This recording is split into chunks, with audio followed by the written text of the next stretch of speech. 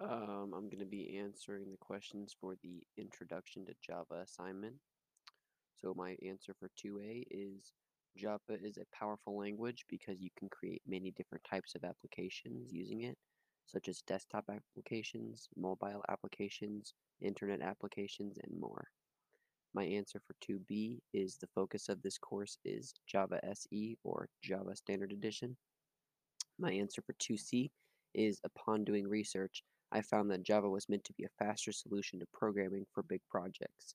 It has the capabilities of making bigger applications, but its goal was to also save time. This failed because programming in Java actually takes quite a lot of time.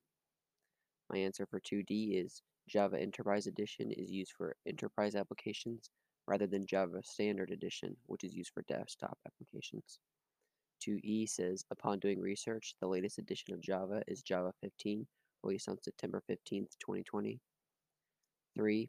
After doing some more research on how to find the version of Java that my Chromebook uses, I actually couldn't find the current version that I'm on because the school uh, has kind of banned the right to access settings for all the Chromebooks. And my answer for 4 is you would use a program that is meant to access the Java IDE like NetBeans or Eclipse.